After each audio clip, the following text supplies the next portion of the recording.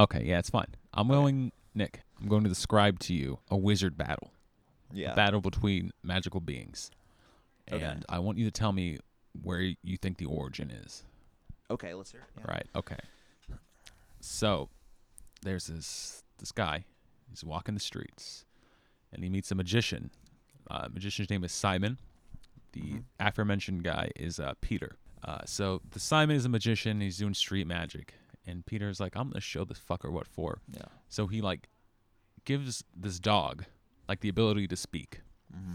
And the dog goes up to the magician, the Simon, and talks him shit, and then drops dead. Okay? Wow. But Simon's not impressed by this. So Peter decides to up his game, and he, goes to a market, grabs just, a fish, a sardine, and then revives it. Brings this fish back to life, depriving somebody of their dinner. So the Simon character is like, all right, you think you're hot shit, and he starts to fly around the city. Wow. And Peter can't fly, so Peter's very upset by this. He's being shown up. He initiated the challenge, and now it's blowing up in his face. So Peter talks to... Don't let your mouth cash a check that your ass... I'm sorry. How does that phrase go? Don't let your mouth write a check that your ass can't cash. There you go. So Peter compels the source of his magic to knock the Simon guy out of the sky and break his leg in 3 places. Specifically 3 places. Yeah. So that happens. Simon falls to the ground and he's stoned to death and dies. Where could that be from? That sounds like perhaps a recollection of some kind of X-Men battle or an anime of some kind, maybe. Yes, Peter is a Colossus in a subplot wherein he becomes magic. Fighting Magneto or something? Is Magneto's name Simon? No, I think it's Eric. But okay, yeah, this is a biblical deep cut, one of the lost books. Right, would you say that's one of the Gnostic texts, or that's its own collection of lost books, is it not? I think that, okay, maybe not lost books. Rejected texts. Rejected texts. Maybe lost books apply specifically to the Dead Sea Scrolls or whatever. Right, yeah. But yeah, this is one of the many stories that did not make the final cut into the official director's cut Bible. Yeah, in the the widely accepted canon of the Bible. Yeah, no dueling wizards as far as I know. No, which is unfortunate because that's a great battle. Frankly, much more creative than anything in the Harry Potter books. No, I agree. Yeah, those wizards, they were just zapping. There was no... They had to have, wands and shit. They had to go to school to, learn how to do this. These guys are self-taught. Way more respectable. Way more respectable. They didn't have to go to some perverted British boarding school. Peter's, kind of a bitch, though, where he's, getting shown up, and then he has to be like, hey, God, man, can you help me out a little bit?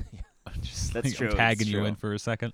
That's true. That is some straight sucker shit. This is the Peter that was the disciple of Jesus, right? I believe so. There are a lot of Peters. There are. There's a lot of Bible. Peters, a lot of Marys. But, I guess the reason we're talking about biblical texts that are sort of rejected, and there's plenty of others to talk about too. There's one where Jesus kills a guy. Oh, yeah. No, okay, so that is from the Infancy Gospel of Thomas. Right. So written by Thomas, where Jesus as a child straight up murders another kid for bumping into him. Pretty insane. And then the kid's parents go to Mary and Joseph, and they're like, hey, you're going to do something about this? You want to send them to the corner or something? No dessert?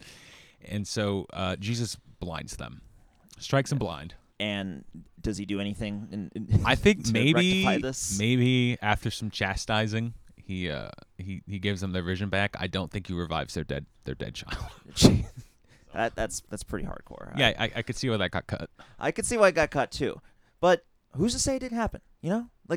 all these recollections are usually like a recollection of a recollection of a recollection, that type of thing. Yeah, it's like a game of telephone. Yeah. All those stories have been shuffled about, and the Catholic establishment usually cuts this out, adds this here over the years. It's one of those things where it's really like it's impossible to tell what the actual historical canon is. So now what we have is a bunch of interpretations, and that's fine. That's fine with me, right?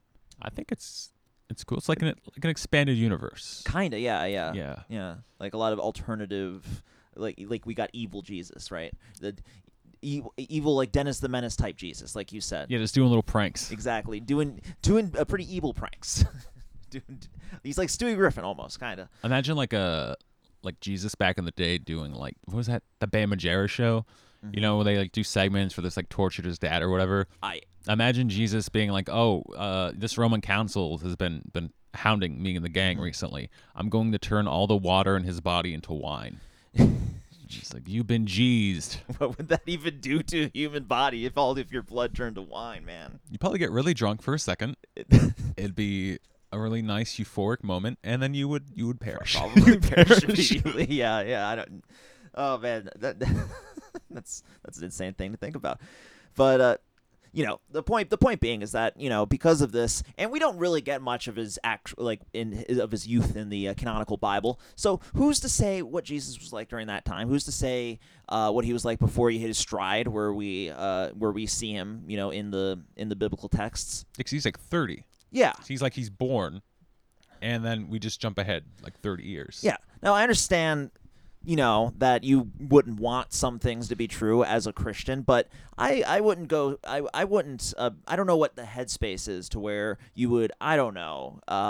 Try to do a terrorist attack on a movie theater because a certain movie does not align with your, sort of limited understanding of Jesus as a person. That is true. Nobody really looks at Jesus as a person. They look at him as like. I think they embrace more the divine side of him. Where it's just like, oh yeah, this is a guy who went nobly to the cross and died for all of our sins and ascended to heaven, yada yada yada. Yes. They don't really look at the fact was like, yeah, he was like divine or whatever, but he was also a human on earth, probably had human urges, felt human pains. Absolutely, yeah. And that segment of his personality is mostly disregarded, except for in the piece of media we're talking about today.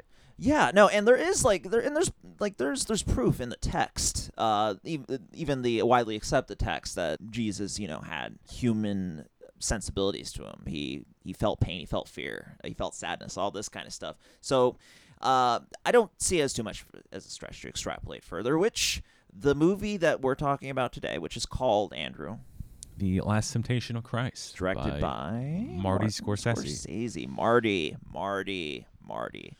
Now, the reason that this movie comes up, because it is a movie that talks about a certain interpretation of Jesus Christ that ruffled a little bit of feathers, and quite possibly almost exclusively led to the downfall of the movie. Not so much critically, because it's well rated, it's well regarded for good reason, I think. But definitely in the box office, sort of a lot of people were afraid to release it. A lot of people didn't see it. I'm sure some people saw it picturing a certain thing just based on the media coverage of the controversy, and probably winded up pretty disappointed. But because the scene in question that we'll get into in the recap, it lasts like 15 minutes, 20 minutes out of a 3-hour movie. Yes, and it's just kind of like put in there at the end. Yes.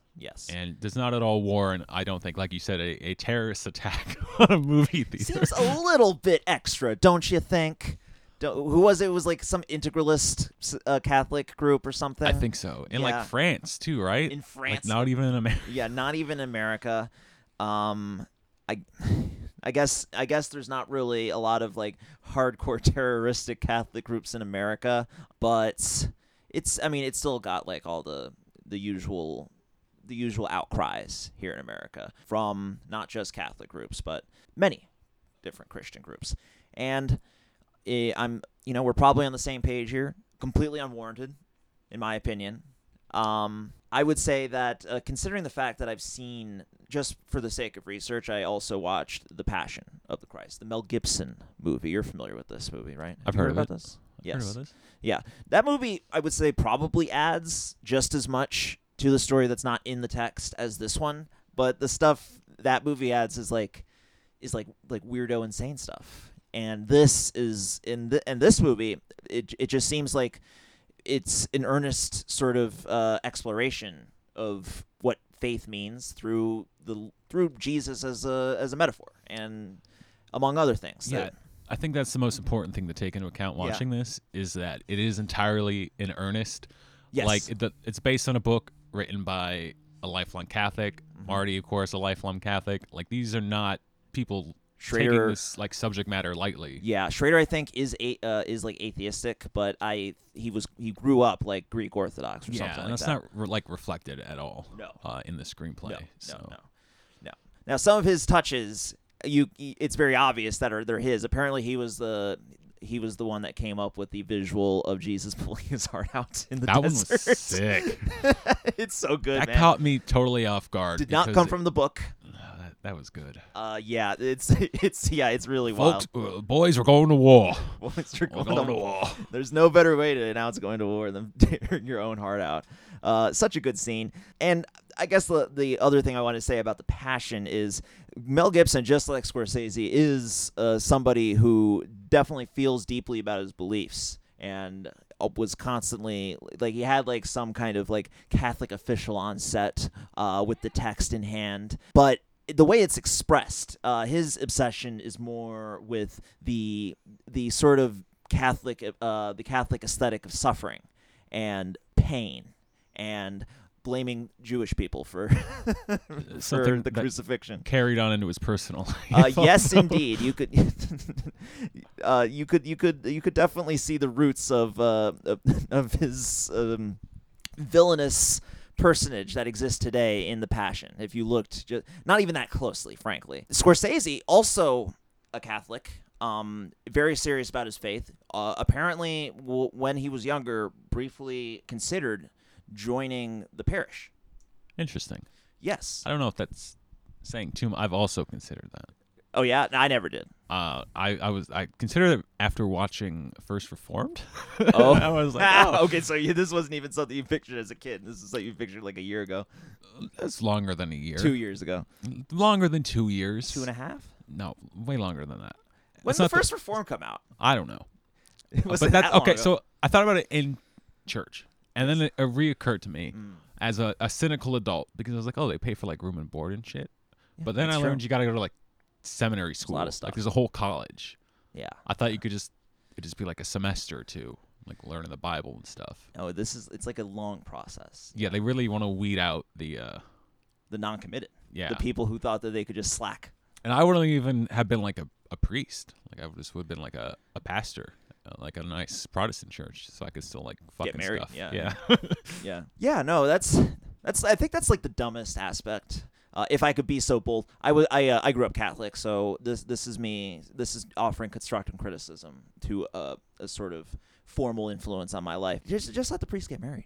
It's very clearly led to a lot of bad PR, to say the least. Say the least. Yes, this kind of arbitrary rule, and I think that's one of the things that the Protestants got right. Just let the priest get married. I think that like originated as like a weird scam grift run by the Catholic Church, where there's like, okay, so we own your life, Yes, in essence, and when you die, we inherit all of your possessions because you have no next of kin or whatever.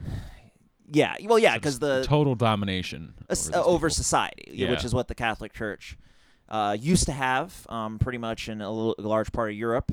And still has the in Vatican some had parts. armies. If Yes. you go back in like European history, it is littered with just like tales of like, okay, so you got Russia, Yeah, and then the Vatican. the classics. Yeah, it's like, okay, you got Russia, you got the Dutch, the Germans, and then you got like 50,000 like Vatican troops. Yes, they have had their fingers in the pies of so many wars. And I think it's only fair that we criticize them since they want to act as a country. We have the right to criticize them as we would any country. But yeah. We should get in this movie because I think there's a lot of fun little ideas and stuff that we can talk about. I think we're both fans, aren't we? I really did enjoy it. Yes. Were you surprised that you enjoyed it as much as you did? No, I've always been a fan of the Jesus narrative. Right. And I think that this is mostly accurate. some flourishes, Yeah. but it hits all the Jesus plot points. Like It all really the does. It goes beats. through the greatest hits And in some ways. Like we said, it's like earnest. It's not like mocking in a sense. Yeah, so it was a good representation. Yeah, it feels compared. Let me just say this, and we'll get into the movie. But compared to like some of the like biblical epics of old, which Scorsese was a fan of. I like some of them too. Ten Commandments, Ben-Hur, all that stuff. It feels so naturalistic, and it's very low budget. Which, do you know how much the budget was? I don't. $7 million. That's it? Yeah. Damn. Yeah, because it has to be so reined back. It kind of makes it feel more immediate. It makes it feel more naturalistic, and you get you're able to sort of buy into the emotions of the scenes and stuff a lot better than you are with those epics, which are usually very grand and operatic and theatrical in ways that don't really quite feel like human, but they're still entertaining, but they're not human. This is a very human interpretation of the story. More so than most of the others, because usually in these movies, Jesus, perfectly white robe, he's like literally glowing. People are just in awe whenever they see him. Here's just like a guy. He's wearing some dirty shit. He's hanging out with poor people, and he's preaching, and it's really cool to see. And he's Willem Defoe. And he's Willem friggin' Defoe, Which is not hurt. That does not hurt at all. He's amazing in this. And Willem Dafoe is one of the rare actors that can play both extremes of humanity with such gusto. He can do Christ, which he also did in Platoon, kind of, which is I think the thing that Martin Scorsese saw him in and decided to look at him for this part. And I mean, he's very famous for playing like pretty much like evil characters as well. Yeah, Spider-Man. Perfect embodiment. It's like something about his facial structure, I think. He looks like the devil. Like his Yeah. face looks like the devil, especially when he's like evil. Like when he's like doing an evil face, he can sell it very well. Have you seen him? I know it was just one more thing. Have you seen him in was it that fucking David Lynch movie? Wild at Heart. Yeah. Have you seen him in that? He's insane in that. That's insane. He's insane in that. Yeah, he's definitely vibe like that is the total opposite. Yeah, him and Shadow Often the here. Vampire as well, where he's playing Max Schreck as Nosferatu. He can do it all. Like he's one of the best to ever do it. One of the best to ever do it. Mm-hmm. All right, let me jump into the film. Let's jump in. Okay, so this opens with a disclaimer, very important, I think, that reads, "It's a fictional exploration of the eternal spiritual conflict." Please don't bomb us. They point out, hey, we draw from the scriptures. This is not like word for word. It's like, this is a movie. This is a movie. It's pretty funny to see, because clearly it was like a studio mandate to put something like this in there, and it's like it feels so pleading almost, and then it just didn't work. Like people still got so pissed off. Any resemblance to people or places is entirely incidental. Yeah, exactly. Yeah. So we open, as we should, with Jesus, and he's in the throes of some, it seems, terrible dream or something. He's not doing his best, and we find out this is because he's hearing the call of God. Right? It's time for him to abandon, right, his human life and fully embrace his fate as the Son of God. And he's not having any of this. No. At all. He's like building crosses for the Romans to crucify his fellow Jews on. Oh, yes. He's rejecting God, and he is rebelling in a fairly extreme way, yes. Because he's not only building the crosses, he's like helping out with the crucifixions. Yeah, he's like tying people to the crucifix for them to be. Yeah, so this is, he's got some daddy issues. Maybe the best way to summarize this. And so we're introduced to Judas, portrayed by Harvey Keitel. Hey, I'm Judas Iscariot. Judas Iscariot. He's a fucking redhead. Flaming hair. Yes. I would say that his... Did not dial in his accent at all. No, not at all. And like that's partially on purpose. It does like the Ben-Hur thing, where the Jews are speaking in American accents, mostly like Brooklyn tinge in this case, and the Romans are British. Which I suppose is supposed to illustrate the sort of class distinction between the two. But yeah, Keitel specifically, I don't think he's bad in this. I think he's pretty good, but his presence is sort of keyed in on a certain like era that in such a way that's even more than like Willem Dafoe or anyone else. especially with like his red hair and all that stuff. It is a little distracting sometimes. The performance is still solid, like in Yeah. spite of these sort of like surface level things. No. Like this, still like pretty that's good. the worst thing that you can say is that his presence is sort of feels out of time compared to everyone else's. But he's still really good. He's able to sell like what he's supposed to sell, which is the most important. And thing. he's supposed to sell Judas, Mhm. one, as Jesus' best friend and confidant, Yes. but two, he's also a fucking assassin. Like very early on, he's like bludgeoning like Roman soldiers with bricks. Yep. Like breaking necks. Yeah. It's all very impressive. He's working with I guess the zealots, right? And he's like essentially a violent revolutionary against the Roman occupation. So yeah, pretty interesting. Very good take on the Judas character. Yeah, I yeah, think. definitely different. I mean, the whole like every aspect of the Judas character in this is different from what you're used to. Like pretty much, it's pretty much like a 180-degree turn. Yeah, I was reading, doing some research actually, and there was actually back then a group of Jewish assassins. I forget their name, but it's where we derive the word Sicario from. Interesting. Yeah. So yeah, Judas is a biblical Sicario. Yeah, I think the name of these folks were they were the Zealots. I believe they're described in some circles as the world's first terrorist group, but I'm sure that description probably is very biased in some fashion. Yeah, pretty interesting. Yeah. So the first couple scenes, we just sort of see Jesus trying to reconcile with his calling, interfering with his everyday life, and sort of getting in these debates with Judas. He's a little angsty, he's a Yeah. little self-destructive. About like his collaborations with the Romans, which I think he explicitly says, "Yeah, I hate God. I'm doing this to like I'm doing this to make me just to spite him to specifically." to get him to stop bothering me about doing this thing that I'm too afraid to do. Finally caves in, and this is before that though. He visits Mary Magdalene in her brothel. Yes. You get to see they are running train. A group Pretty of much. yeah, like it's weirdly sexy in an otherwise sexless movie, I guess. Well, I think it's just that Barbara Hershey as Mary Magdalene is Mary Magdalene is pretty hot and sexy. She's got But- like face tats and shit. Yeah. The thing is, and this is something I've noticed, is that every different piece of biblical interpretation, no matter how extremely different they are, they all agree on one thing: and that Mary Magdalene is a friggin' dime. I think that has to be because Yeah. you have to have somebody who's like kind of tempting Jesus, who he has to resist. Yeah, You know? yeah, exactly. Someone that like sort of demonstrates his exactly his Yeah, resilience and his strength Like in the someone's face of there, temptation. like I don't know, Peter's there, and he's like, "Hey Jesus, you get with Mary yet?" And Jesus is just like, "You know what? Men and women can be just friends, right? You know that, right? Yeah, exactly. What is his patriarchal viewpoint of Exactly, relationships? right. Accosting his juvenile disciples for their jabs. But you know who plays her in Passion, by the way? And I didn't even know this until I started watching. this Monica shit last- Bellucci. Yes. Talk So- about a fucking dime. Which just goes further in my interpretation here of what the canon of Mary Magdalene is. She was smoking. Yeah, exactly, smoking hot dime. Did you ever? Well, no, I don't think anyone saw this movie. That one with Rooney Mara playing Mary Magdalene. Oh, with Joaquin Phoenix. With Joaquin Phoenix, No, I haven't Jesus. found it anywhere. Yeah, I do. no. I do want to watch it because I saw Totally that doesn't really exist. good behind the scenes photo Them of smoking, like right? yeah, just like smoke, like Yeah. Joaquin's on the cross, and yeah, Good aesthetic, I guess. good power for sure. Hollywood power couple.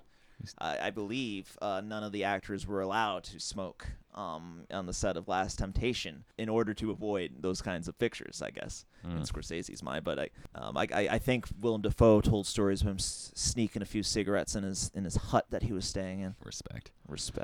So he goes to see Mary to sort of sever his last like remaining relationship, I guess. And, like it's implied that they go way back and they have sort of these They have a intimate history. bonds. yeah, Right. I guess he sort of broke her heart in some Yeah. sort of unelaborate on fashion. Yeah, so she's like lambasting him for resisting her feminine guiles, and he leaves for the desert. Yes, he does. I do want to just say that there's so many good details that just even with the low ass budget, it just makes the this like sort of world feel lived in. Like I don't even know how accurate some of these details are. Some of them clearly are very anthropologically accurate, but then there's others where there's just like in this brothel there's just like a lizard, like an iguana or something. Yeah, there were like 2 iguanas like hanging just out. hanging out like right by the bed where she's getting railed. It's great. It's great. I don't understand it, but I love it. Well, you gotta when you have that small of a budget, you gotta make do exactly with what you have. You gotta be I'm creative. sure in the desert there are like lizards aplenty. Sure, sure. They'll just throw a lizard. They do have a lot of just animals. Whenever there's supposed to be like a supernatural effect, a lot of times it's just an animal of some kind, as the presence of some supernatural force. Yeah, but also just apple trees and also spurts apple of trees. fire. yeah, exactly. Mad respect for that, man. There's not like any like shoddy CGI attempts to be like, oh, this is the devil.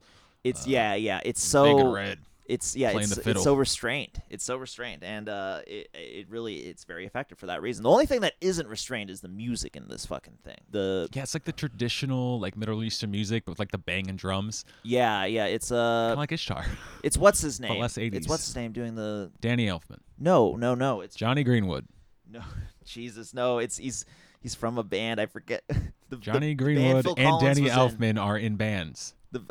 Genesis? Yes, but the other Peter guy. Gabriel? Yeah, it was Peter Gabriel. Really? Yes, he appointed many like local like Egyptian Moroccan musicians and stuff. You could feel his touch in some of the songs, such as the one that ends the movie and the one that takes place during the palm scene as well. Those are very Peter Gabriel tracks. Yeah, it's very modern sounding. Yeah, for sure. Well, modern for the time. Yeah, but even the soundscape minus the heavy Peter Gabriel influence, it's always pretty good, pretty effective at building a mood.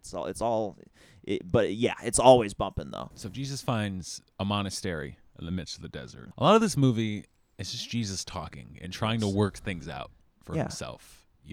Trying to find answers, doing some philosophizing, and that's no different in this scene where he's sort of debating the merits of being able to speak to God with a member of the monastery who thinks that this is like some great blessing. He says, every day I just have to guess what God wants me to do, and you have like a direct line to him. It just shows that grass is always greener on the other side. I wouldn't want to be micromanaged by God.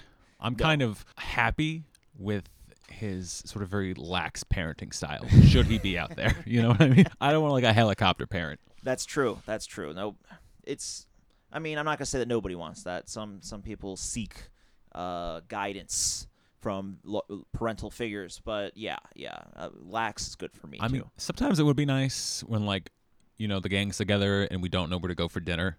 Right. If we could just be like, hey, God, what do we want right now? Well, what are we craving? See, what's in our hearts? That's the give and take here. You can't get God's input when it comes to small decision making because of the lack of relationship for every other aspect.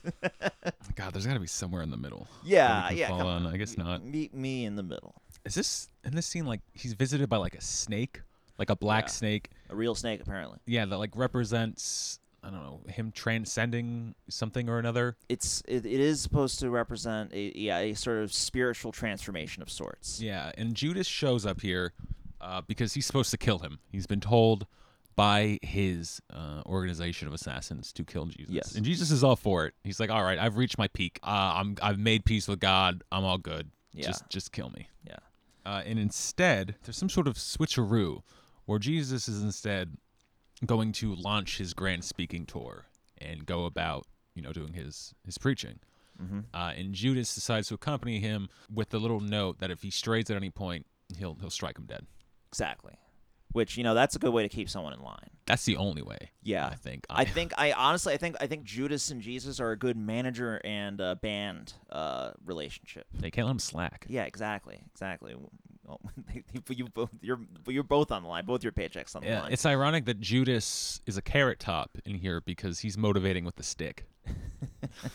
It's a good one. Thank you. Jesus and Judas, I think, do have, and this will come up later, do have very different motivations for this. Mm-hmm. Jesus is doing this, for spiritual reasons, and I think Judas is trying to use it to sort of fuel his rebellion against the Romans. And that's another reoccurring thing in this movie that's very interesting is love versus the axe is how it manifests. This dichotomy, yeah, where Jesus, in some ways, in this movie, like he's a fully realized character, and he kind of resembles both. He fluctuates. Yeah, he fluctuates. He goes from love, and he goes to the axe. He's afraid at the beginning. He's quite confident by the end, but then he even falters at the end before ultimately succeeding. No, that's where the interesting bits come from, because all that's in the Bible too. Like there are inconsistencies there, as many have pointed out, as I'm sure many YouTubers that we both watched a decade ago have pointed out. But those are leaned in on, all of those inconsistencies, as being just part of the inconsistency of being a human being. Okay, so they return to Jesus' hometown. I don't know if they're in Nazareth at this point. Do they say where they are? Which part is this? I'm trying to remember. It's where they begin. Oh, yeah, I think it is. It's well, Nazareth? no. It's not Nazareth, because I remember one of the return there villagers later. saying, no good can come from the Nazaretans. Well, they return to Jesus' one of the neighboring towns, I guess. adopted hometown. I guess would it be Bethlehem then? Maybe. Yeah. Where he saves Mary Magdalene from getting stoned to death for working on the Sabbath. And here he busts out the vintage Jesus line, and many more words than this, but it's the let he who is without sin cast the first stone bit. Yes, but it's sort of, it kind of reminds me of how in The Amazing Spider-Man they don't want him to say the exact line again, so he just kind of works around it. He says, you have a responsibility to maintain, and in order to have the power, it's one of those types of things. A lot better, though, because it kind of keys into the way people talk in this movie, how they don't talk in such a poetic fashion as the classic line, but he still pretty much pushes the message in a way that feels more like a believable working class person would talk like. Yeah, this one's kind of amusing, because everyone backs down except for this one fucker named like Zebedee. Yes. And he's like, "Oh, I got nothing to hide." And Jesus is like, "Oh, you sure about that? Yeah. God can see that you underpay your workers and you're having an affair with a widow." And then he like finally backs down. A lot of balls. There are some like ballsy Jesus moments here, yes, or just like cool. Just like cool, Jesus cool moments. Cool guy Jesus. Yeah, no, he's like I said, he's definitely you're experiencing the full human sort of spectrum there. Yeah, he's not like a stoic at all. No, not at all. Yeah, there's some nuance to this guy. For sure. Immediately after this, Jesus gives his first sermon, and he bombs, right? Mm-hmm. Tough crowd. Yeah, he's doing the Sermon on the Mount, but the twist is that he accidentally inspires a bunch of people to kill some rich people. Yeah, that's exactly it. He's doing his preaching about love, but then they're like, "Oh, love's not gonna put bread in my stomach." Yeah. So at the end of it, he just incites like a class war. Run off. Yeah, and it shows that he's sort of just beginning in his quest, in his preaching. So you're not always going to bat 1,000 your first time on stage. So what are you gonna do? You had him there for a second, and then they all went to kill a bunch of rich people. What are you gonna do? What are you gonna do? I mean, there's worse things that could happen. Yeah, I was gonna say like what I wouldn't give to be able to incite a class war with just my words. Yes. Now Jesus takes off with Judas and his first disciple. Which one was it? Do you remember? I think it was Peter. Okay. Possibly. We'll say Peter. I mean, he's the one that usually pops up the most in the text. No one, they don't really get a whole lot of play in this besides Judas, though. They're kind of all depicted as kind of being like well-meaning, but like sort of almost simpletons, you could say. Kind of wishy-washy, right? A little devotion wishy-washy to the cause, yeah. Yeah, and that is there's part of that in the Bible too. Like when they all sleep, and the Garden of Gethsemane. Gethsemane, thank you. But you don't get much else from the disciples, though. And this is kind of unintentionally funny, where like they show him recruiting the disciples. Well, there's one scene that shows him recruiting disciples actively, and he's just sitting with the two others, like staring at some people, like fishing. And they're like, "Hey, look, what's going on over there?" And that's it. So yeah, it's kind of like it's really chill. Like it's like those scenes in movies, like at the club, where you got like just some guy like staring at a girl across the bar. Yeah. Except it's like Jesus staring at these fishermen, and they're like, "Oh, he's fishing those men. What is he selling?" Yeah. Yeah. And I was thinking here, because the next shot is him walking like with this massive group of followers. I was thinking of like, oh man, you know how fun like a Jesus RPG would be? That would be fun. like a Dragon Age thing where you got like this morality system and you recruit characters along the way and you can switch them out. I agree. Honestly, the Bible has a lot of good ground for video games. Needs to be delved into more. I don't think anyone's been bold enough to really do it. I know, but honestly, I think if modern religions, which by the way are losing followers by the day, if they really wanted to connect with the youth, what other fucking way is there besides making a badass video game based on scripture? Yeah, you could do like a morality system where you're like Jesus, and maybe you lean toward dark side, and you're trying to convert someone, and there's like an option where it's like follow me or I shall explode thine heart within thine chest.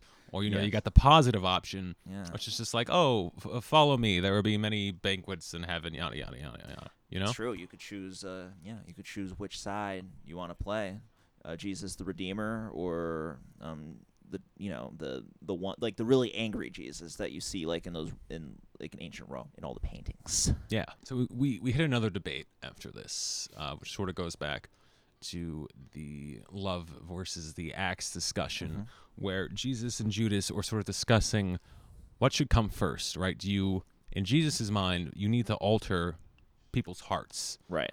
You need to make them embrace love and positivity, and that will result in a change in their sort of material conditions. Whereas Judas makes the argument that you need to change the conditions first. Right. And that will, in turn, make them like better, more positive people.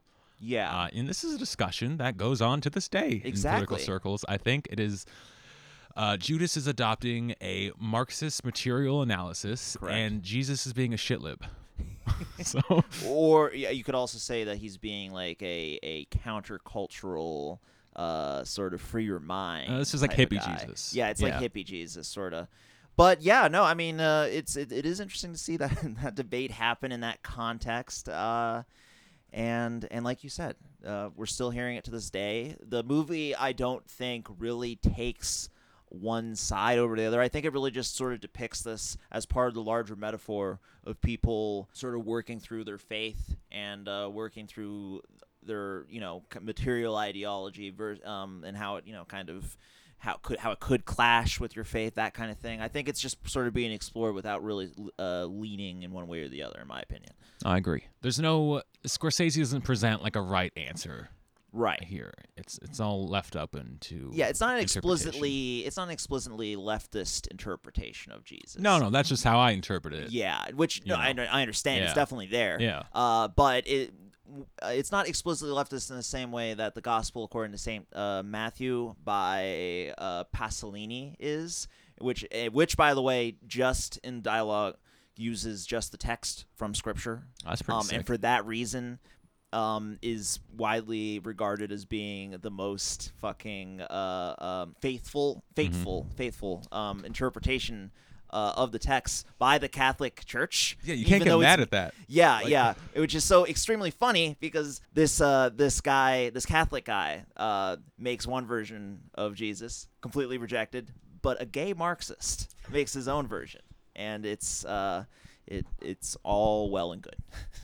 It's just one of those funny things. Yeah. Yes. So they go to see John the Baptist. Jesus decides he needs to be baptized. Yeah. And I love this scene, by the way. Yeah, it's like a rave. It's like a rave this combined banging music playing. Yeah, people gyrating everywhere. Yeah, it's like a rave combined with like a Pentecostal sort of sermon. Like the high energy, stomping and clapping. It's like the fire and brimstone banging stuff. Yeah, people are like naked, like completely naked, head banging, just complete religious ecstasy. It's really cool. It reminded me almost of like it almost seems like a milder version of like a Jodorowsky's scene. Honestly, I could see that. Yeah, it's like the nudity. The nudity was like shocking. I think. Yes, very like to the point nudity. People just sort of writhing and sort of like not like stylized or glamorous at all either. No, just blowing by a river. That's true. Yeah, They're like bridge people. Listen to a guy talk about all sorts of shit, and Jesus ends up talking to John the Baptist, who I believe is his cousin in the Bible, but they don't seem to recognize each other in this version. No, they don't.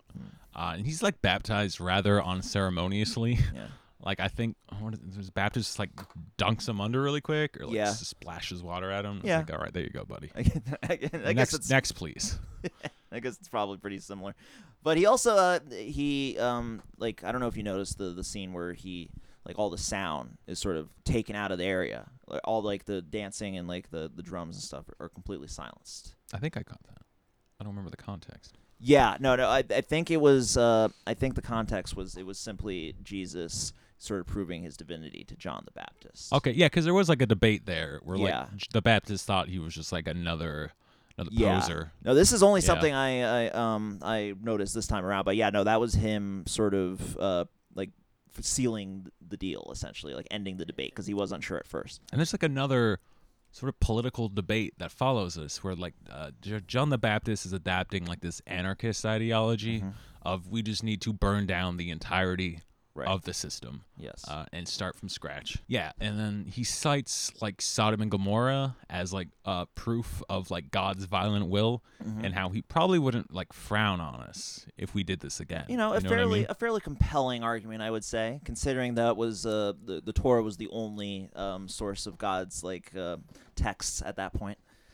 Yeah, and then he offers him an axe, the metaphorical axe with which to carry out this burning of the system or hacking at. Does he offer him the axe at this scene, or does he offer him the axe in the vision later, like when he's in the desert? Both, I think. Oh, I think in this case it's the metaphorical axe. It's not the physical axe. Gotcha. It's just All like, oh, you know. All right, and we're on to the next classic Jesus moment where he ventures out into the desert alone for 30 days and 30 nights. Over the course of his sojourn, he's visited by 3 manifestations of Satan. Yes. It's like a very disturbing Christmas Carol Indeed. type thing, except instead of learning positive lessons, like Satan is trying to throw him off his path and doom humanity. He pops up first in like the form of a black snake who tries to tempt him to leave his path in favor of love. Yes. Jesus rejects this. And the snake is speaking in the tongue of Mary Magdalene, sort of a preview of what's to come. So 10 days later, he's visited by a lion who, Aslan, this is the same lion actor who played Aslan in what a wonderful, talented actor. in the Chronicles of Narnia films later on. Liam And he Neeson. tempts him with like the lure of power. Where it's like, hey man, you're kind of part God. You could kind of just snap your. All this is yours. And it's like you said, like the depiction of these animals is very bare bones. It's literally just footage of an animal and then like just talking overlaid on top of it. But it's done very effectively, just through the combination of sight and sound. Oh no, I got that wrong. So the lion tempts him with just like power over man. So Yes. he's sort of convinced all these people to follow him, and Satan says you should use this for your own benefit. Yeah. And then he appears again as just some fire, like just some disembodied like flames floating around. Yes, just float. And that's when he's like, yeah, you're like part God. The world is yours, buddy. And Yes. Jesus snaps them all away. Mm-hmm. So the Baptist that appears, and I don't know, was this literally the Baptist following him to the desert, or is this just another vision? I think it's just another vision because he's told that the Baptist is dead. When he gets back. Yeah, when he gets when he meets his new friends, Mary and the other Mary, the third Mary, and the other one, Martha. Mary Martha. Yes. Oh, man, we skipped over the part. His mother tries to talk to him. No. and This Jesus is later. That is later. Yes. Oh, okay. Yeah. So he leaves the desert, like we said, and is nursed back to health by Mary and Martha. This is where he finds out, the Baptist was murdered. Yeah, that the king got his head on a platter. Oh, yeah. So this is where that Salome, Oscar Wilde's Salome, comes from. Really? Yeah, King Herod Mm-hmm. murks John the Baptist to appease his. Was that his wait? I'm sorry. dancing stepdaughter. Was that a poem or was that? It's a play. It's a play. One of his Okay. plays. No, I never saw that one. I never read it either. Oh, it's pretty good. Oh, okay. Anyway, so these characters will like pop up again later. This is not just like a one-off for them. Yeah. So he's gone for a while, and we sort of cut to the disciples alone, waiting for Jesus to return. It's been a month, and they're getting restless, man. They're missing their sheep. They don't know what's going on with their herds. Yeah. They're debating whether they should go back. Judas cracks the whip That's true. and call them like worthless or something. Calls them cowards, that kind of thing. Cowards, yeah. It really whips him into shape. Yeah, and at that moment, Jesus returns. And this is the amazing scene where he just like pulls out his own heart. Like you Yes. think he's like kind of reaching into like his robe, and you think maybe he's gonna pull something out. Yeah. I guess he does, but it's like out of his Sorry. chest. Yeah, and he's like, so we're declaring war on the devil. Which is an amazing scene, and it it introduces the idea of miracles into this movie's universe in a very impactful way. And we're all sort of in the place of the disciples, seeing this what could be interpreted as this like psychedelic vision, this desert mirage of a man tearing out his own heart, and then we're on board. We're like, yeah, anything's possible now. And indeed, anything is possible. Yeah, we get a miracle montage. We do it's get like a miracle the Rocky montage. training montage. Again, Jesus' greatest hits. He's doing exorcisms. Yes, he's healing the blind. He's healing the lepers. Yeah, the lepers. We get the water into wine scene. Yeah, which that's kind of funny. Such a fun scene. Yeah, where he's at the wedding, and then he's like being accosted for bringing in like his disciples and Mary Magdalene into the wedding. Oh shit, we ran out of wine. I got enough wine for all these people. Yeah. Jesus is like, there's more wine over there. And the guy's like, no, that's water. I brought it in myself. And Jesus is he's like, pulling pranks. No, buddy, it's wine. Go try it.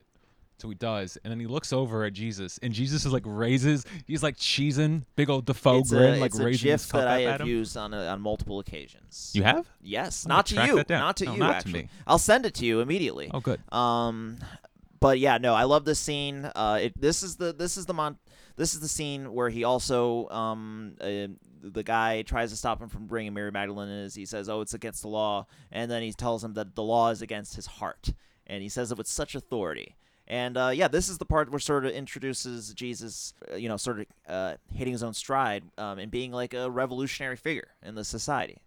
Right, yeah, because he brings up, it's like, heaven is kind of a wedding, and God is the groom, and we're all the bride. Yes. You gonna say I can't get into that wedding? Yeah, and everyone's Great invited. wedding in the sky. Everyone's invited. Yeah, it's RSVP now.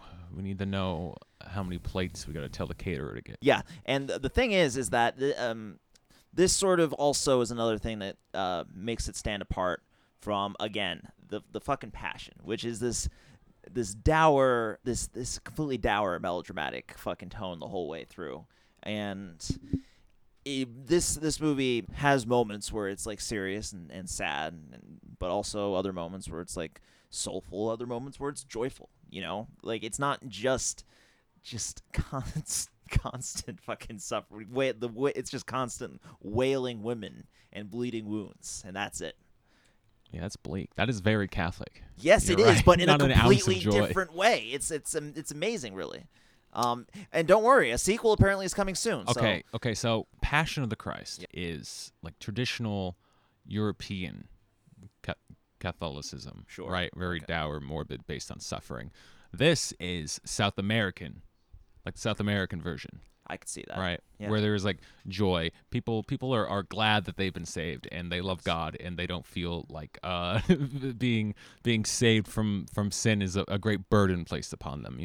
Yes. Yeah. Yes. Okay. There you go. Yeah. No, that's a good one. Okay, so yeah, this is when he returns to Nazareth.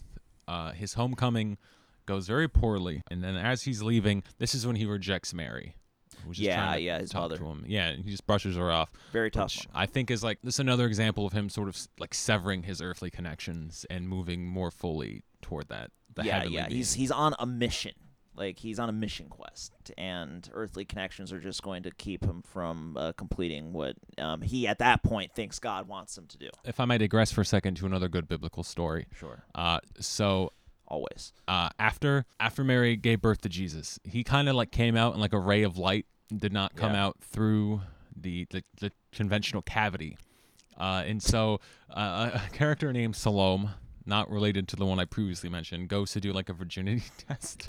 And when she gets close to Mary's vagina, her hand falls off and catches on fire. So this is one of the ones that didn't make it to the This final did not cut. make the cut. Okay. Did you know that in Islam, Jesus, as a baby, could talk I didn't know and that. say words? Damn. Yeah. What was he saying? He was essentially saying, no, she really did give birth to me without having sex. Please don't stone her. Damn. Yeah. Essentially. It's not what I've been saying. If I was a baby. Yeah. and I could talk. I don't know what I'd be saying as a baby. I was a different person back then. Yeah. So who knows what words I would have offered. So after that misstep in Nazareth, Jesus hits his stride again. He Yeah. brings Lazarus back from the dead. Who is the brother of his new friends, Mary and Martha. Martha. Do they ever sort of delve into what made Lazarus worthy of this? I honestly think it was Jesus doing a favor to his friends. I never understood really, and I'm sure there's answers to this, why this was the only guy who he ever like pulled this trick out for. Yeah. Like a dramatic thing, like bringing somebody back, like resurrecting somebody back from the dead. Never really understood that. In the case of this movie, I think it's supposed to sort of narratively like. That's like supposed to be the culmination. Yeah, he's of his now power. conquered death. Like he like yes, like his godly power has gotten so great by that point that like it's pretty much peaking at that point. Man, I guess the idea. If I were Lazarus though, I don't know, like what do you do with your life at that point where you're just like, oh, I'm dead and I've been granted the second life. Like what is like the peak thing you could have done back then to like show like thanks, like receive maximum fulfillment from your second life? Well, thankfully, and not to spoil it, but thankfully in the case of Lazarus in this movie, he does not have to he does not have to think about this for long because he's immediately murdered. By Harry Dean Stanton and the Zealots. Yeah, as Saul. Yeah, by who's Saul. Sort of like a member of Judas's terrorists. Correct. And this is so I guess that's the sort of like you can't let Jesus' miracle stay alive. Yeah. Right. Yeah, exactly. Because their sort of their sort of desire to overthrow Rome is in a certain way, and they don't want his influence to grow. Essentially. Yeah. Because he's out here preaching peace. Exactly. Yeah. Exactly. But I just want to say one thing about the resurrection scene. I love the addition of the professional criers. In the scene where it's like the women like wailing and sounding like friggin' dolphins or something. Did you notice that? No. Yeah. No. There's like a bunch of women just sitting there and like wailing like dolphins. And these are professional criers that people used to have back then, just because like pad out the funeral. Essentially, just to make it so their dead loved one was maximally missed. By the society, essentially.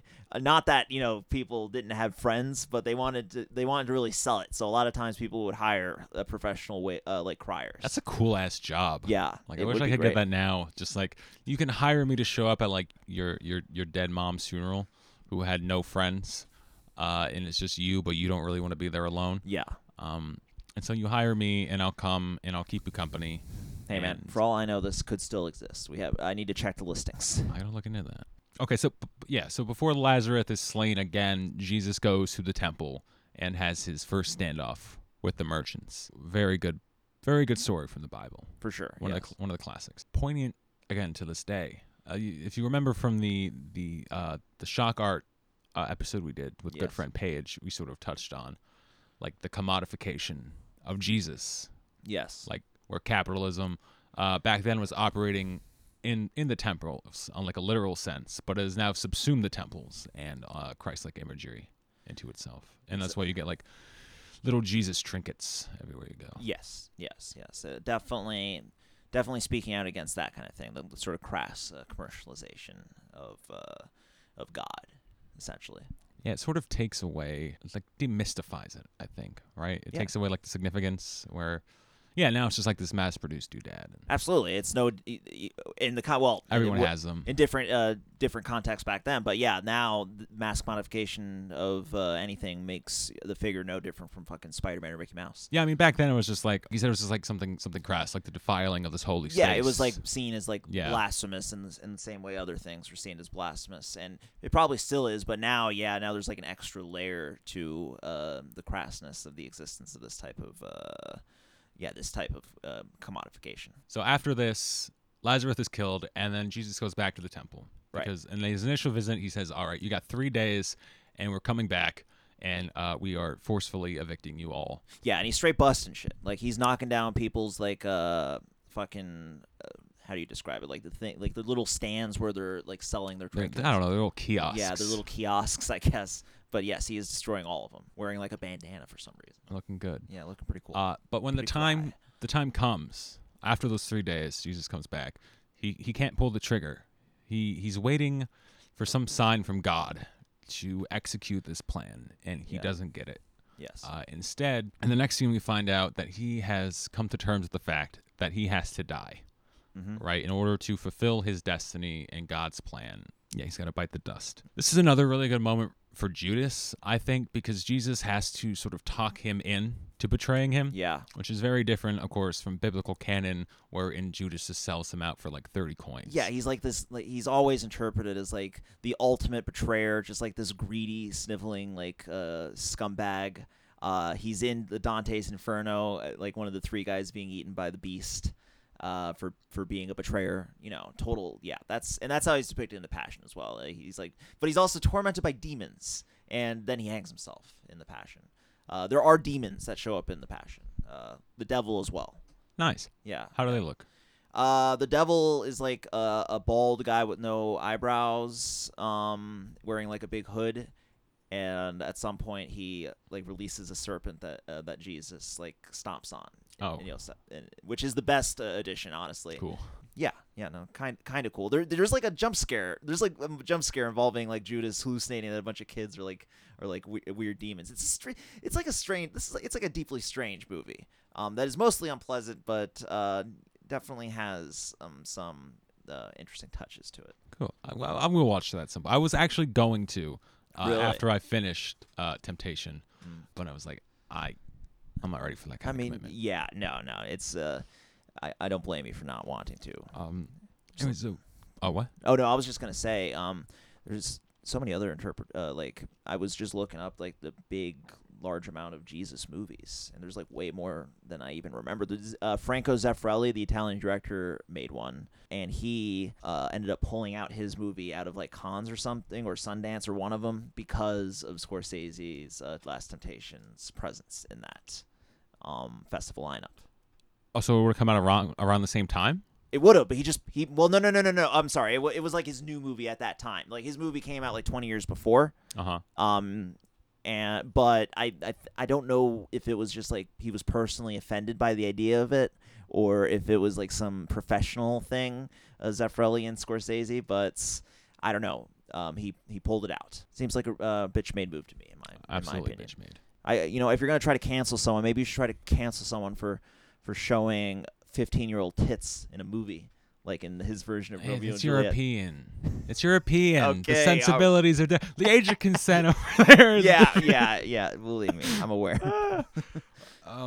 Anyway, so I've always sort of taken umbrage with sort of that portrayal of Judas, because somebody needed to do this to Jesus, right? Somebody needed to put him in this position for him to end up on the cross. It had to happen, yeah. And if you look at sort of the grand Christian theme of God has a plan for everyone, you sort of have to look at it that Judas was preordained to do this. Exactly. Right? Someone had to bite this bullet. God must have chosen him. So I don't understand where... I mean, I do understand. It's like a visceral reaction.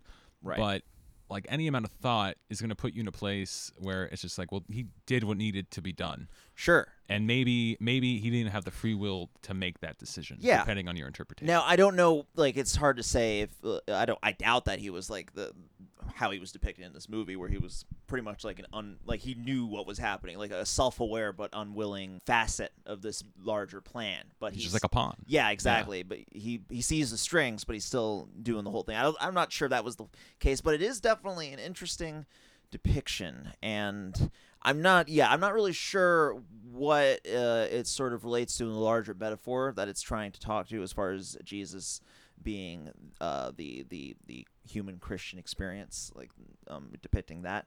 But it is definitely worth exploring, and I think it's definitely at the very least different, which is sometimes nice.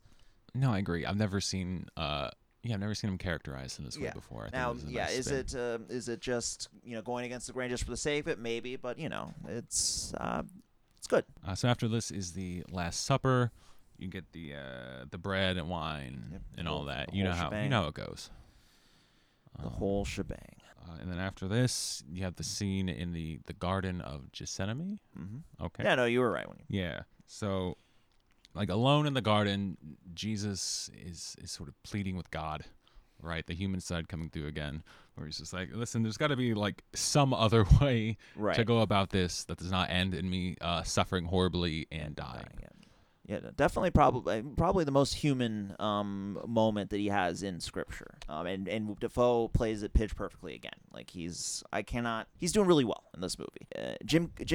I have to go back to the Passion again because this, to me, in my mind, I'm just comparing them both. Jim Caviezel in the Passion compared to Defoe, he's so, like, he certainly looks the part, right?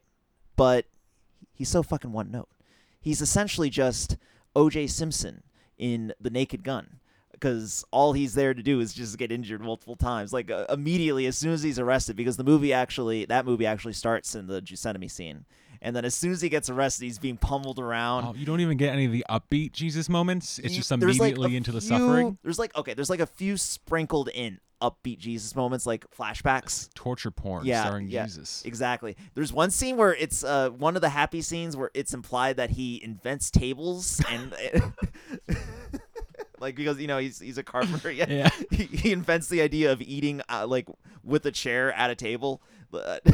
and then Mary says, "Oh, that's never gonna catch on." Or some stupid shit. Like it's so stupid. But no, mostly when we're in the present day in that movie, he's being knocked around. Like as soon as he gets arrested, he's being knocked around, and he's like in chains, and he gets like thrown off a bridge and is like hanged by the chains, and that's just like on the way to the Pontius Pilate. That seems to me like the person who made that movie just had it out for Jesus. Like, yeah. Just like somebody who resents Jesus and wants to see him He's suffer. so obsessed with this shit, yeah. And treats him as like a crash test dummy. Yeah. Or just, yeah. I often talk shit about South Park. And what are their names? I almost said Neville D and Taylor. Trey Parker and Matt Stone. Yes, Trey Parker and Matt Stone. But they called Mel Gibson being like a weirdo psycho, because in that one episode that came out around Passion of the Christ, he's like a guy who's like constantly like rubbing his nipples and torturing himself, and is like a complete masochist. And that was before the anti-Semitic incident happened in the case of Mel Gibson. So, well, even a broken clock is right. Twice a day, yes. Twice a day. Yes, I agree. Once every 15 seasons or so. Yeah. I guess. So Jesus goes willingly, and then we get a moment I knew was coming. I've been warned multiple times, and it always slipped my mind. Yeah. David Bowie is Pontius Pilate. Yeah. For like one scene. It's pretty good. First of all, he's really good in it. It's his voice. He has such like a command. Even his speaking does. voice is very deep and commanding, and there's an authority. He does. To it. He does. And he's not. And again, like to contradict how these like the Roman high command is usually portrayed in these biblical stories. He's sort of just talking in an almost like disinterested fashion. Like it's just he's not like angry because the Son of Man walks among him. He's just trying to reject him because he knows that he's right. No, he just sees him as like another criminal. He's just like he's like a guy. You should see the logic. Stop what you're doing, okay? Or else you're gonna die. Make a fool of It's yourself. as easy as that. Yeah. So he's like tending to like his horses while he's talking to him. But Jesus turns all of his requests down. And then thus begins the torturing of this incarnation of Jesus. He gets the whips. He gets the cartoonishly large crown of thorns, which is like, looks almost like barbed wire like. It looks metallic more so than it does like thorny, Like, yeah, it no, I natural. agree. It's massive. It's very big. But I do like how it looks on Willem Dafoe's head. This the sequence has a few good shots of him in the crown of thorns in front of the crowd, etc. There's like when he's being marched through the streets carrying his cross. To like the left of him, there are two actors, like extras, who are just like doing that thing with like pointing and chuckling. Like two, like directly behind him. Nobody else is doing that. They're maybe like shouting or whatever. These guys are like, ha ha ha. I do love the extras. Did you catch that? Yes, I no, I didn't, but I'm going to look for them next time I see this. It's like, the extras are the only ones sort of indigenous to the Middle East. Exactly. Everyone else is British or from the Bronx. Yeah. Yes, exactly. Now, I mean, what are you going to do? Like Hollywood, greenlighting a movie like this at all, Hollywood.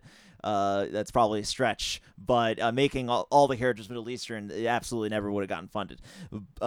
But Yeah, I do like the extras. I like how they're all indigenous. It makes it does make feel at least the backgrounds more authentic and stuff compared to other, compared to the Passion, where there's no real flavor to the extras, even though they are all speaking Aramaic, which I will, again, this is like a weird like Mel Gibson thing where he's like so obsessed that he will literally resurrect this dead language and make people talk it, which is like an interesting technical choice, but did not make for a satisfying film experience. I'm not even sure how accurate that is. I mean, I'm sure some of them did speak Aramaic, but like Greek was also very common back then. Yeah. And like so was Hebrew. Yeah, well, all the Jewish High Council in the Passion, which of course had many multiple scenes centering explicitly on them, they spoke Hebrew, but everyone else I think spoke Aramaic in that movie. All right, maybe. Yeah, Greek was surprisingly common, which is interesting. I don't know, maybe not in that region. Maybe, but maybe not. Well, no. From what I heard, is the Romans sort of foisted it upon the populace. They foisted Greek. Yeah, interesting. Okay, that is interesting. Yeah, I don't know why not Latin. I don't know when they Latin comes along. Yeah, somewhere around then. It's I'm not. I don't have like a huge grasp on that. Yeah, me neither. History yet, but they do foist the Greek gods and everyone too, just with different names. So yeah, I could see them foisting Greek. But we digress. Yes. So we reach what you think is the big finish, the climax. Jesus is crucified. He looks up to the heavens. He hits the why have you forsaken me? In your heart forsaking me. In your eyes I commend thee. Yeah. Yes. Serge Tankian. Jesus Christ. Anyway, so at this moment, though, this is where we reach the area where Marty is taking his greatest artistic license. Mm-hmm. Everything sort of goes quiet, and a small little blonde child, claiming to be Jesus' guardian angel, approaches him and helps him down from the cross and leads him.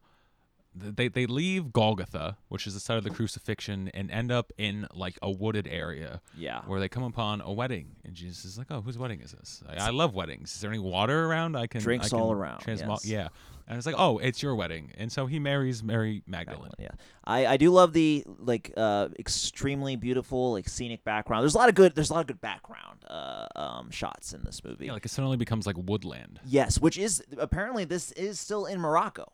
But it's just more like in the north part of it, unlike all the other areas, more vegetated. So they go back to their home, their little shack. Mm-hmm. She cleans his wounds, and much to the dismay of French terrorists and casual Easter and Christmas probably my mother, Protestants, and also Nick's mother, Mary Magdalene and Jesus make sweet, passionate love. And it's very short, and it's very tasteful.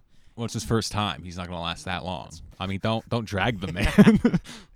I'm not dragging. No, you're right. It's a brief scene, and it is very tasteful. It's not gratuitous at all. It's unambiguously sexual because it has to be, because we're trying to explore humanity. We're trying to explore the human experience. Sexuality is part of this, but it's not. And I'm sure this is what some people were probably picturing, and this is probably what I was picturing when I first heard this movie existed. It's not like this grotesque exploited moment. It's not like Jesus versus zombies or any of those other types of movies that you see, or what's that one not exploitation horror film you got? What's that one called? Zombie strippers. No, not that one. The one that you. That Amityville vibrator. Yeah, the one that's made by a friend of an acquaintance. Yeah. Yep, that's straight up porn. Yeah, where it's like, oh, I'm just gonna make porn with religious imagery, and I guess that's what some people. That's probably what all these people pictured in their mind and just got all worked up over this image for some reason. It lasts just a minute or so. Yeah. And the next scene, she's pregnant. You can see the baby belly. She's sort of bathed in a great light. Yes. And then she's dead. She dies. Immediately. I'm not sure about the symbolism there. I don't know either. I'm still trying to think about that. Because he's distraught after this, but he moves on quickly to be with Lazarus' sister Mary from earlier in the film. Yes. And there's a funny line where the little guardian angel is just there's only one woman. They just have different faces. Every girl is exactly the same, as Juice WRLD would say. All girls are the same. All girls. Yeah. But yeah, no. So I don't know, this dream sequence. There's some stuff that I can't really wrap my head around. But at the same time, if you interpret it as a dream sequence, then in that fashion, I don't necessarily need to overthink it. He doesn't need to be coherent, I guess. Yeah, and I think it is explicitly a dream sequence. I've heard people say, "Oh, this is at the end, God actually takes him back in time, and that all this actually happened." I looked at this as I thought it was like confirmed that the guardian angel was Satan, and this is all. It's in his mind. Yeah, but so it's not like a dream sequence. Then it's like Satan's. It's like a vision. Projection. It's like a vision. I think. So Satan would like dictate the terms of what happens. Maybe? Sure, but then maybe how? We're looking But then how is he revealed by the end? I don't think Satan would want that, right? You know, I think that's like Jesus controlling his narrative. I don't know. Yeah, I don't know. Maybe it's like maybe it's him like. I don't. Maybe it's not meant to be overthought. Yeah, Maybe that's the thing. take, It is like, a dream. surface. Yeah, it is a dream. That makes it definitely the most archaic sort of scene in this movie. And I mean, him like going from like being the age he's in scripture, and then jumping to being like really old. Like all that strikes me as like this. We're supposed to sort of take this as a kind of dream logic, and maybe don't overthink it too much. But there's a lot to bite in on there for sure. We get the what could have been for Jesus. Mm-hmm. He returns to carpentry. He raises a family with Mary. It's implied that at some point he fucks Martha too. There's a bit where like Mary's out of town and Martha's like, "Hey, it's hot out here. Come in the house. Come hang out with me in the house." And then the guardian angel looks at him and is like, "All women are the same." And yeah, he follows her in. And I think that was Yep. And that's Jesus fully committing to the earthly delights that exist here on planet Earth. Right. And he encounters Paul. He and his family go to the village. Or as he's sometimes called, Saul. He's called both. He just swaps. It's kind of weird. Like randomly. Yeah. Yeah. It's still Harry Dean Stanton. Yes. Who I love. I mean, he's not in this very much, but it's just nice to see him, Yeah. And they sort of have like this back and forth where like Paul is preaching that what should have happened, right? Jesus dies. Yes. He returns 3 days later. Jesus is, of course, like very upset by this. He's like, "That's not what happened. I'm literally right here." Yeah. But then Paul is like, "Listen, the truth doesn't really matter. It's what sounds good." Another beneficial. interesting theological idea where it's like it doesn't matter if you're actually crucified.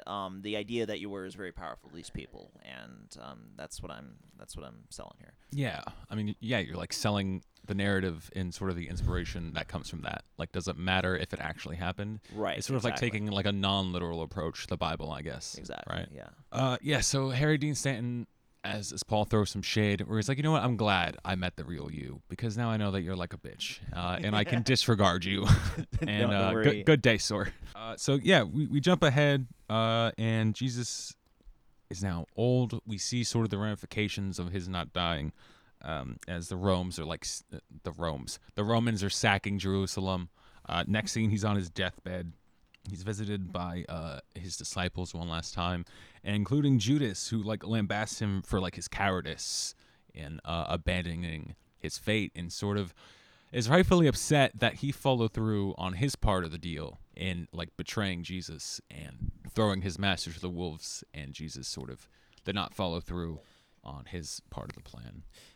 Yes, he is very angry. Calls him a traitor, I believe. Outside, Israel is pretty much burning. Like the Roman centurions are sacking Israel, and we're supposed to sort of interpret that the world is essentially gone to shit because of Jesus' lack of commitment to his mission, to the crucifixion. Right, and then it's here where the guardian angel is outed, I think, by Judas. Yes. As being Satan. Yeah. And Satan says, "Look, man, you keep this. This will have been your life. Yeah. Or not." Yeah. And so Jesus crawls through the burning city back to Golgotha before the cross.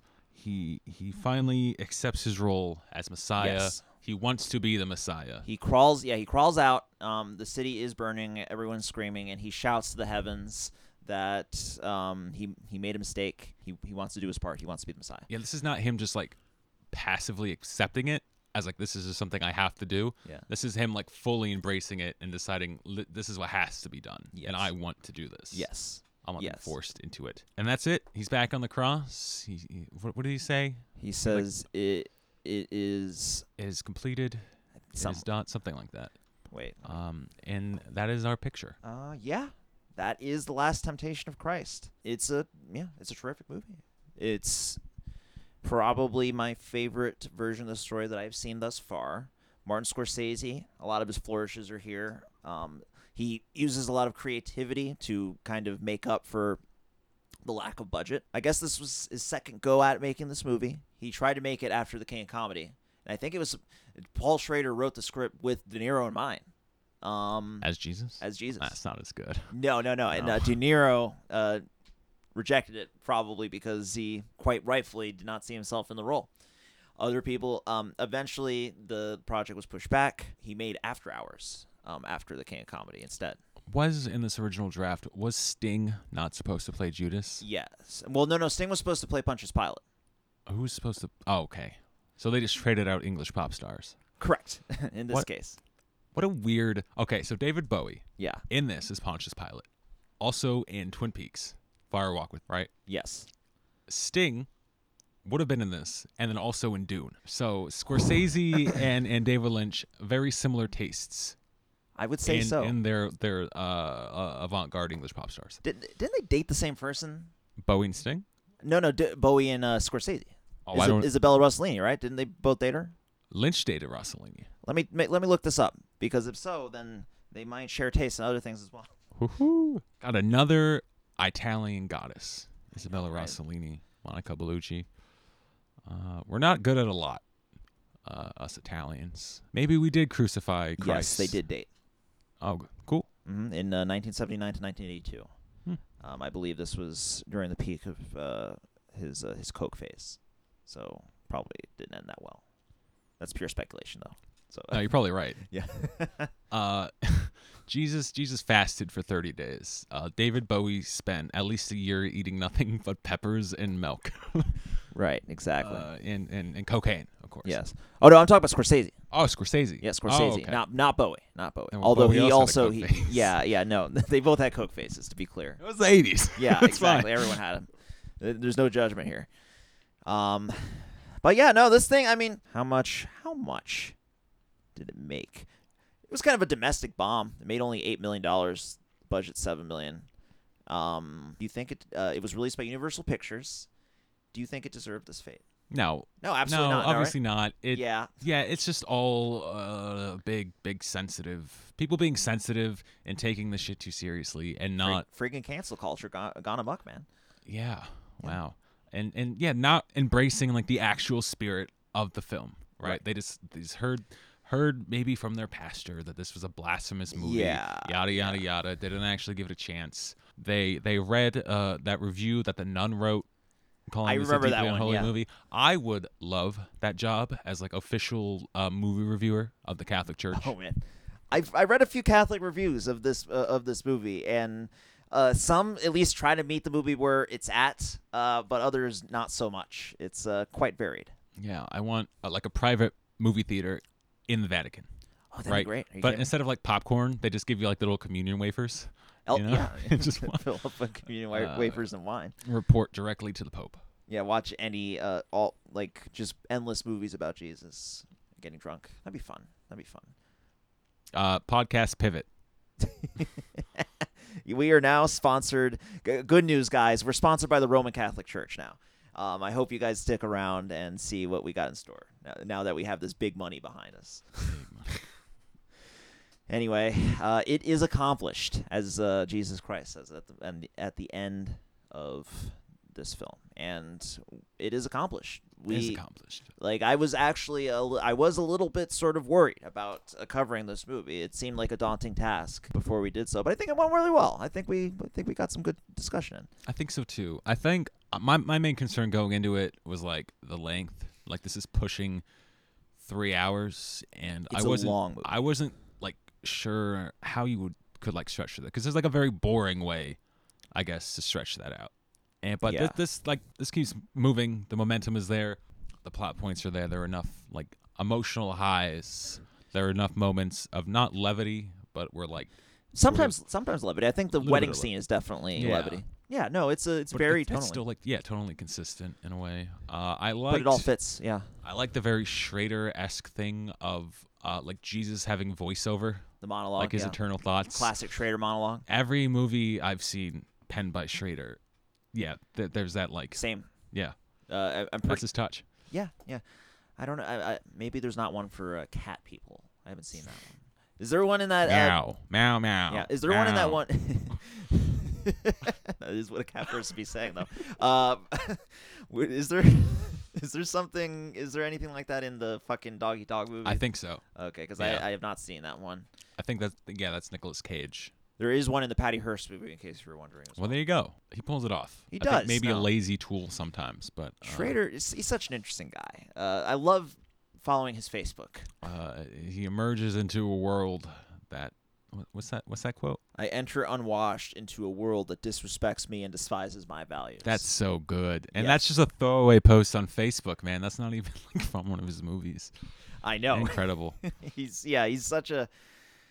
He's boomer pilled, but he's like my favorite boomer pilled online presence. I think I definitely, in addition to recommending this movie, I recommend following Paul Schrader on Facebook if you still have one of those fucking. Now, is there anything else that you'd like to recommend, Andrew? Let's see. Did we announce the name for this podcast? I don't think we have to. It's the Schlock Doctrine, guys. With Andrew and Nick. With Andrew and Nick, we should. That God, only I took really like an hour and a half. see. This would be a great time for the Lord our God to beam us back to the beginning of the podcast, so we could do it correctly and announce the name of the fucking podcast. No, God wanted it done this way. Do we want to get personal for a second? That's fair. We don't get personal on this Yeah, podcast. sure. Yeah, So, we both grew up in the church, sure. right? And there was a time in my life, maybe like a decade or so ago, Right. where I would not have even like given this movie a chance because, like you said, I was deep into like that YouTube skeptic thing, Mm-hmm. which in hindsight, if I might like psychoanalyze my youthful self, Yes. having like grown up in the church, I needed to fully purge, right, what I Yeah. viewed as like this conditioning. And the only way to do that was to swing the pendulum like entirely yeah. in the other direction and watch nothing but like amazing atheist videos and carry around the fucking God delusion with me Jesus. to high school. But then like, I don't know, at a certain point, you reach like an equilibrium. It's I think, true. where you no longer need to spite your past by like overcompensating Yeah. in the present. Yeah. And now I think I'm at a very healthy point where I think that a certain amount of spirituality is important. I think in it's your good. life. I think in It's some good. ways it's as important as things like what materially you do in your life. Yeah, I it think can it's be essential. it can be like the sort of a sort of underlying engine to the things that you do in this life that have material consequences. Yeah. Now, I do think there is, of course, like a very big difference between like personal spirituality and like wholesale embracing. Like dogmatism. Like, yeah, just throwing yourself entirely into your faith or letting Yeah. that dictate Yeah. the entirety of your life. And I think there's a balance. that's how you get religious extremists Sure. and such, which is bad. But I also think that being just like an empty logic-driven materialist also has its flaws. oh, absolutely, and absolutely. I'm not gonna say it. I don't know how to phrase this. I mean, I've always seen the idea of viewing the world entirely in like logical terms as sort of ignoring it like an essential part of humanity. Yeah. It's sort of innate. It's kind of innate value and why it should be preserved. Because if you're looking at people as simply a bunch of numbers Or like as smart statistics. apes. Yeah, or whatever. as just apes. Yeah. Or anything like that, then you can very easily fall into thought patterns where you are dehumanizing someone for some reason that you've maybe mathematically decided on at some point, and then that can lead to its own set of fucking atrocities. I think that the world is maybe not the best place. No. But it is a miracle. And maybe it's a miracle of science. You know, I'm not saying, you know, someone snapped their fingers and we existed. Yeah. But it is sheer dumb luck that could be, you know, considered a miracle that we're here and everything has worked out how it has. So far, yeah. Yeah. Like, I mean, just like the odds of true. human consciousness True. and all the mechanics and workings of the world it's amazing, I think. Really is, and not something you shouldn't just like reduce to, again, just like numbers, like you said. So there you go. Yeah, no, that was very... So if you're in your edgy atheist phase, I don't know, touch grass, look at a tree. There's alternative like ways to look at the world, I think, and like I still like plenty of edgy atheistic media. Oh no, me too. Yeah, because at the end of the day, like 70% of America still identify as Christians. Yes, you know what I mean. So you're still like it's still like there is still a power structure that that should be like ridiculed and fought back against in some fashion. But yeah, no, I'm like you. I was once a viewer of these YouTube videos. Thankfully, I don't think I was, probably because I wasn't quite as like embittered by my religious upbringing. It was sort of, which strangely enough, because it was Catholic, it was sort of just kind of low key.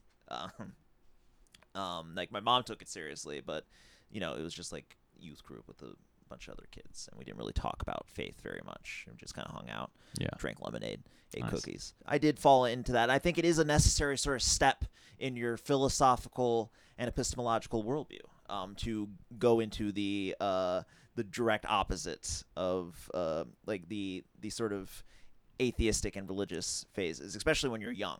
Going to those extremes. It's a dialectic again. Yeah, exactly. Yeah. The dogmatic religion meets the wholesale rejection of that, and then what you're left with is a more personal form of spirituality. Yeah, absolutely.